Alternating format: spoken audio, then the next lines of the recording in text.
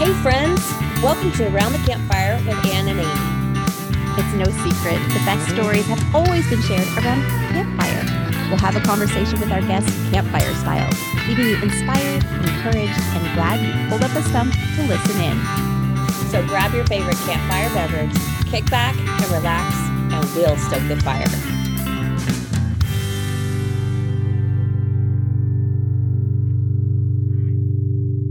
Studies have shown that serotonin and dopamine are actually released when you're around a dog. It also decreases your blood pressure and it can decrease the stress hormone cortisol. So it not only, they help with our physical health, but also our mental health. So it's not a coincidence that when these therapy dogs are brought into situations that are high stress, that they actually can have a profound impact on people. Hey friends, welcome back to Around the Campfire with Ann and Amy. I'm Amy. And I'm Ann. And today we have with us our most popular guest of all time. This episode was downloaded more than any other. And I think it's mine and Amy's favorite episode as well. 100%. Is that true? So with us, I have my good friend, Whitney Mouton. And Whitney last talked with us about dogs, what your dog wishes you knew. Whitney is a dog trainer with tons of experience. She has a degree in psychology, which she has been able to seamlessly relate to humans and their dogs. And it's really insightful. And as you know, our series right now is Healthy Minds, Bodies, and Spaces. And it may seem like we're off track with this dog deal, but we're not. We are not off track. No. We are right on track because your dog can help so much with your mental and physical health. Whitney, welcome back. Thank you. I'm glad to be back. So good to see you. You too. Oh, and I should say, Whitney and I are in person together today. We are. She's visiting South Carolina. And so we had to take advantage of this. We did. Ann asked me and I said, absolutely, let's do it. Everybody loves their dogs. So it's time to have you back and have part 2. That's right. So Whitney, can you lead us off by talking about how can your dog help your mental and physical health? Absolutely. So obviously we know a lot of times we hear about therapy dogs that are being brought into hospitals and medical situations to help patients. But actually I came across this recently that they even did a recent study that studies have shown that serotonin and dopamine are actually released when you're around a dog. It also decreases your blood pressure and it can decrease the stress hormone cortisol. So it not only, they help with our physical health, but also our mental health. So it's not a coincidence that when these therapy dogs are brought into situations that are high stress, that they actually can have a profound impact on people. So why do you think that is, Whitney? I find that fascinating. What about a dog makes our bodies react in that way? Do you know? I don't know. I don't really have the medical background to explain it, but I don't know. I know not everyone is wired this way, but I know especially myself, I could be in a group setting with a bunch of humans. And if a dog walks in, all my attention turns to that dog because I get just a warm, fuzzy feeling. I also think it goes even deeper. Dogs routinely will come back for love and affection and are so loyal to us, even if we don't, give them that. We don't reciprocate those. So we may not pay attention to them right away. We kind of ignore them, but we are front and center to them. Also, you hear these horrible stories of dogs that have been neglected or abused, and they just come back for more attention because they, in a sense, are just so forgiving. And oftentimes they give us what we don't deserve in so many situations where they just make us feel center of attention and important. So, well, it's interesting. My son is in college and right before finals, they have therapy dog day, literally. So they bring in all these dogs, all the students can pet the animals while they're studying. They're at the library, they're at the commons. It's just so cool how they do that. So, that just goes right along with what you're saying. I love that. I love it. Yeah, it's an incredible physical sensation as well as that warm, fuzzy feeling. It's just, they're incredible, incredible creatures. Okay, so I sent Whitney, speaking of warm, fuzzy, my sweet border collie is not always warm and fuzzy. In fact, she's pretty abrasive.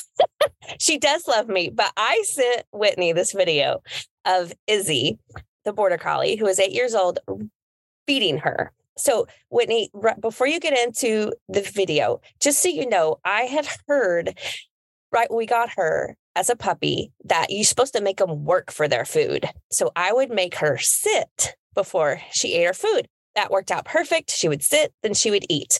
Well, then I thought, I'm kind of lazy. Like, I just want her to eat the food. I don't want her to make her sit every time.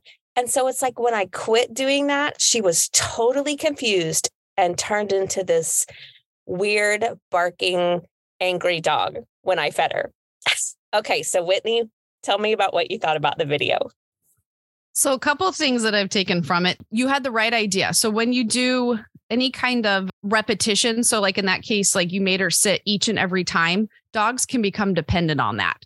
So it's optimal if you can mix it up. So for example, sometimes make the dog sit down, sometimes make them lay down, sometimes don't do anything. But if you start with that at the beginning and you mix it up, you can kind of eliminate that need for that repetition.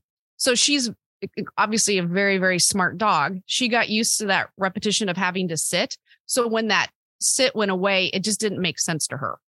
So if you are, and I am a huge advocate of that, and we can talk more about that in detail, but if you can have your dog do XYZ in order to earn things around the house, it really can help in that leadership realm. However, if you need to mix it up. So I just think she's very smart. Now, one of the biggest things with dog training is often dogs have, a behavior that we want to eliminate. It's not as simple as just getting rid of the behavior that you don't want. The easiest thing to do is replace the bad behavior with a behavior that you want. So in her case, so for example, I noticed you put the dog the dog food in the bowl, and she kind of like reacts in a sense, like she starts like, okay, can I eat? And then she starts barking. A really good way to eliminate the barking is give her a task where it makes it difficult for her to bark. So if she has I would practice a down stay, and it's really hard for a dog to bark from a down position. Okay. So kind of take a few steps back, work on a sit and a down and a stay obedience lesson, but then introduce the down and then put the food in the bowl and say, okay, and release her from that. But she doesn't get the food until she's quiet. Okay. If she starts barking, then you put her back in that down. But what you're doing is simply just kind of inserting a different behavior, which would be the down, that can eliminate. It's easier to like find that off switch for the barking. Also, when you go routinely back and forth, and I don't know, correct me if I'm wrong, but it looked like once the food was in the bowl and she'd bark, you'd go back and like point at the food. Yes. For my observation of just the video is I feel like she's getting something from that. It's like an interaction. And so I would put the food down and walk away. So I would make her do the down, make sure she's quiet, then release her to eat the food and then walk away. Because when you're interacting with her, she's getting something from that. It's attention. You're talking to her. You're not leaving her. So she's barking, and it's like she kind of, and I didn't get to see the full video, but it looks like, does she eventually finish her bowl while you're standing there with her? No, I walked away and she started eating. So we've done the whole walk away, but then she just barks. Yep. So then we go back. Like, like when you have babies and your babies cry when you leave them at first. And then like over time, they learn to like go to sleep. Yep. Is it like that? Yep. So her behavior, the barking, is actually going to get worse before it gets better. So having said that, you need to leave, go out of the room, go into another part of the house and shut the door and ignore her and prepare. It could take weeks. It could take some time, but she just needs to learn that you're done interacting with her. Okay. It really is like sleep training your child. That is so interesting. Yep. Wow. Okay. I'm going to do that. So this is something else that's kind of funny. My daughter, only my middle daughter, can feed her and she does not bark. And it's the same setup like with the... Well, yeah, she doesn't. Yeah, she puts the food in, but she like touches the food. Neely, my daughter, touches the food, which is why I started touching the food, because Neely's like, Mom, if you touch the food, then she doesn't bark. And so she like touches the food and then pets her. And so then I'd try to like pet her, but that didn't work. It's like what my daughter does. And I don't know if it's because of what my daughter's relationship is with her compared to what mine is with her, because I'm more alpha to her, I think, than my daughter. But Does everybody feed her in the family? Well, yeah, it's just whoever's around. It's usually me. Okay. But sometimes it's someone else. And it's just your daughter that she'll eat. Yeah, that she won't bark. Interesting. It could be, and it's hard to say. There's something that your daughter could be doing with her body language that Izzy's picking up on that we don't even know. It could be too, like if, like you said, if you're more interactive, like in her viewpoint and Izzy's viewpoint, you're like of more importance. That could be something like she's like, I'd rather have attention from mom. Like, your daughter's not. It's hard to say. Like sometimes we don't know. But if you're the main one, and everyone can work with her, with even if you introduce her with having her lay down first. It's hard to say sometimes. Is it important to have everyone feed her the same way? Like to have consistency with your dog, no matter who's interacting? I think the biggest thing is just for simplicity of life. So like if you're running around and you need one of your kids to like quickly feed the dog because you guys are walking out the door together, then yeah, absolutely you should, everybody should do that. And I'm going to kind of go over some details of like leadership. So absolutely, like, especially when you bring a dog home and you have kids involved, there's ways that you have the kids feed the dog. So that way they're involved and it establishes that leadership. So I would say for convenience of life and also that establishment of leadership, yes, have everyone that lives in the house feed the dog. All right. Let's talk about leadership because you've got some great tips on how to be a leader for your dog. Yeah, this is really important. Life is a lot easier when you have a dog that respects your leadership. In the past, unfortunately, the name of the game was dominance, and dominance really is not necessary. So in the past, kind of as a background, years ago, there was observation in a wolf pack. And I don't know if you've seen this, but when wolves are in a pack and there is a dominant or alpha wolf, the submissive wolf would roll on their back and show their stomach. And it was a physical way to show like respect to the leader. Well, unfortunately, some scientists saw that one time and then inserted that into dog behavior. And so you might have heard of the alpha roll. So what a human does is they were told in order to establish dominance was to roll their dog onto their back to tell them that they're the boss. Well, unfortunately, first of all, one thing that they missed out is that submissive wolf was voluntarily lying on their back. The alpha wolf was not forcing them. So that was actually very inaccurate.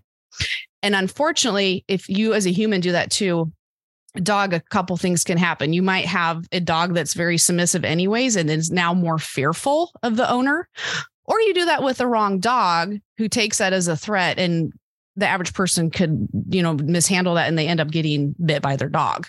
So it's unnecessary. It's not scientific, but unfortunately, this whole thing took off. That's how you needed to establish dominance. So I always wanted to say, I always kind of insert that we can be really good leaders for our dogs without actually like being a bully in a nutshell. That's amazing. That's great.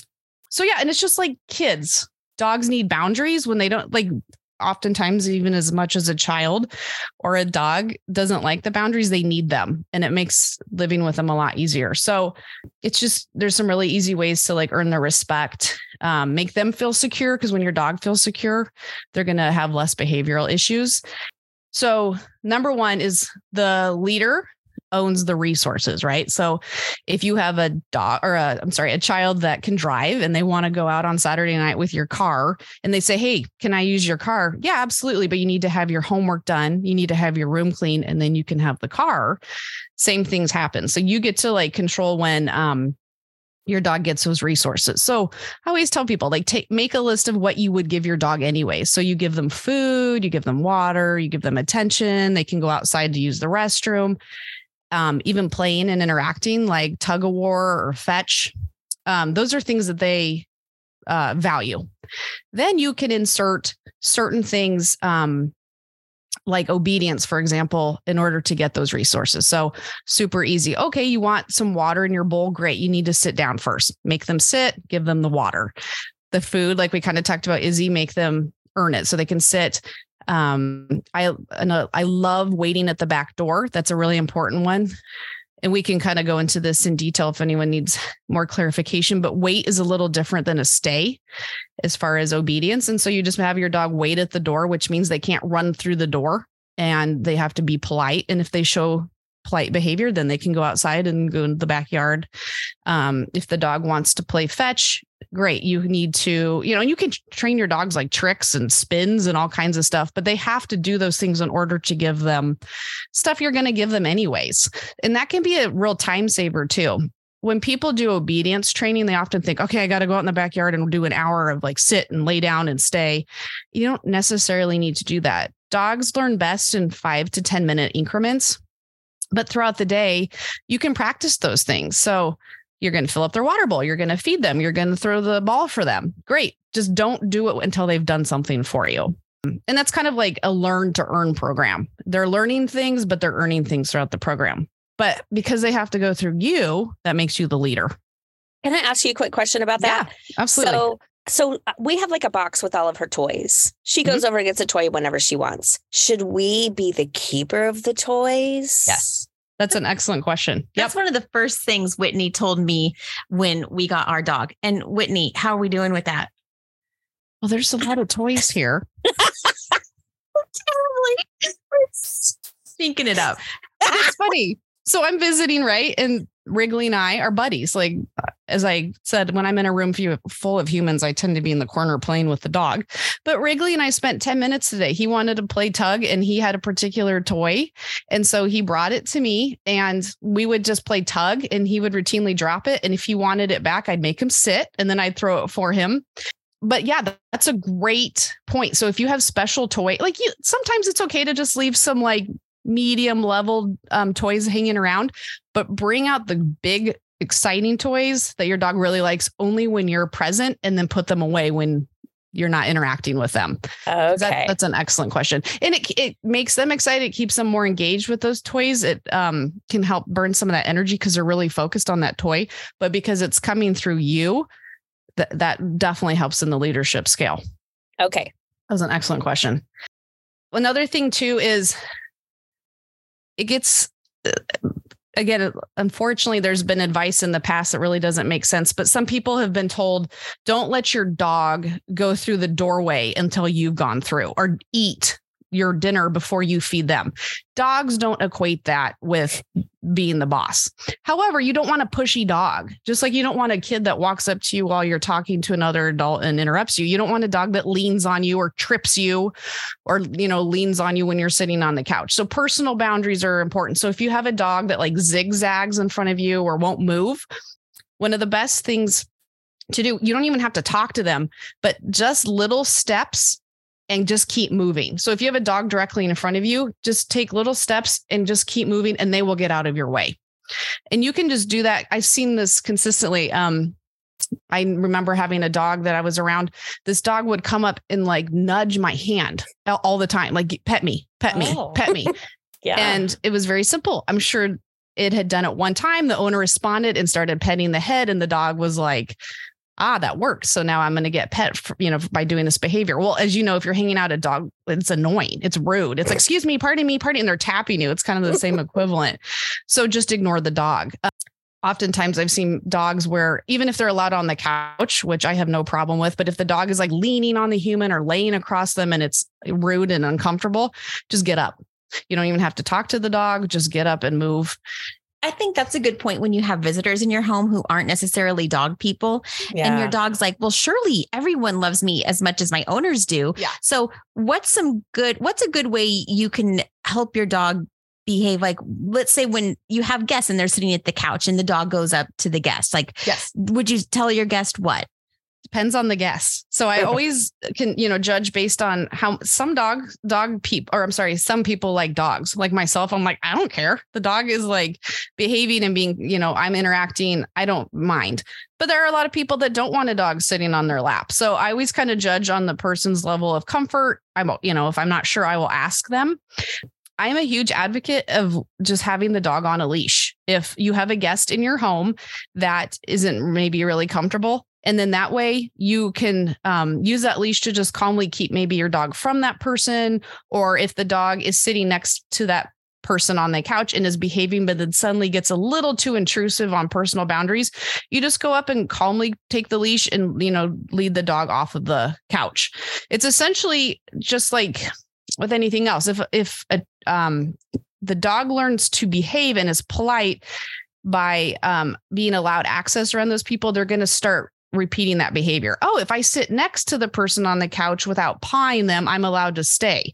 But as soon as I start pawing at the guest, then mom makes me leave the guest.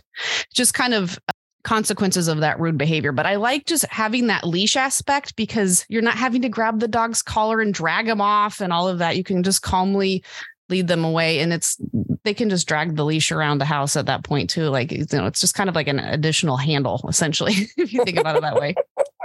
Yeah, I think, and just, teaching your dog to accept handling, like when they come home, especially as puppies, or if you take a newly adopted dog, don't overwhelm them, like sticking your fingers in their ears and putting your fingers in their mouth and toes. Do it in a comfortable way. That's right. Why are you putting your finger in my ear? But rub them, teach them to accept handling, and it makes bath time better. It makes grooming better, anything like that. But it also just shows that good things happen when you come around, especially if they start to really like that massage. But it's also teaching them to accept that handling because you're essentially the boss. But just underline, to be a good leader, you don't have to be a bully. You don't need to yell at them or physically hurt them or anything to establish that leadership. There's a lot of ways that are really even hands off the dog that reminds them that you are the boss and that good things happen when you're around, but they need to go through you first. I think those are such good reminders because we get into bad habits pretty easily as owners. And I think we underestimate what it's doing to our dog. So last time, one of my favorite things we talked about was I'd like to call it things your dog doesn't think. Things your dog is incapable of thinking. So let's talk about just emotions and dogs.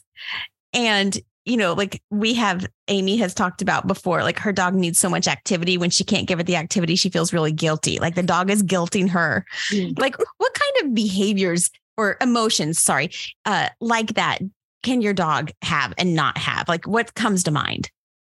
So we kind of touched on this in the first podcast, but studies have shown that when they do brain scans on dogs, their prefrontal cortex is not as developed as humans. So they're not able to really essentially go back in time or forward in time and plan and plot and seek revenge. And so that we need to kind of keep in mind when we're going through these things. So oftentimes, for example, I'm thinking of a border collie like you have who needs attention. A lot of times it's just if they're not getting the exercise that they need, whether it's physical or mental stimulation, and then suddenly, you're noticing these bad behaviors. Why did my dog suddenly rip up the carpet? Or why did my dog, find my shoe and rip it up? A lot of it is just they have the excessive energy and they need to get it out somehow. Border collies are bred to, they're herding dogs. They run for hours and hours and hours. If they're not getting that outlet, it's going to show up in another way. But then unfortunately, if someone is comes home and they, I'm just really tired after work and the dog ends up shredding their shoes, the owner takes it as revenge. That dog just chewed up my shoes because I didn't take them out. When in fact, the dog is just trying to get the energy out, and they can get frustrated just like we can as far as that physical buildup. It's they need to release it in some way. And a lot of it's just repetition. If the dog has learned that something has worked, I think of a situation. This dog was urinating on a bed, which is so gross. And the owner was like, yeah. And if memory serves me right, I think they had gotten another animal of some sort, maybe a cat or a younger dog. And suddenly this other dog was urinating on their bed. And it was yep, that dog was just upset that we had brought this other animal home. And when in fact, the dog had been excited and happened to jump on the bed and had to go to the bathroom, and it just went out of excitement. Well, what people don't realize, from a dog's viewpoint, going to the restroom, you feel better instantly, right? Have you ever had to go to the bathroom so bad and you pee and you're oh, that was the sweetest relief? It can happen to a dog. And they're oh, I felt better. And then it just, unfortunately, a bad habit has been created in the sense oh, if I have to go to the bathroom, I can conveniently just go right there and get instant relief. And then have to wait. Exactly. I don't have to wait. I don't have to go to the door. I don't have to go out into the cold backyard. I can just pee on mom and dad's bed. The dog's not doing it out of revenge. It was just an instant consequence and relief. And so that behavior has been born. So in that case, you have to go back to square one. Like, don't let the dog near the bed unless you're actually watching them. And because every time the dog has access and goes back to that bed and, has that accident, it's one more time that it's reinforced. It's working for them. Man, that is such good insight. I feel like every dog owner can think of something that their dog has done, like that has made the dog happy, that they think they're like out to get them, but they're really just happy. Yeah. I think the part that I'm going to hold on to is like, they're in the present. Like, they're 100%. Not in the past. They're not planning for the future. They are existing in the right now. Yep.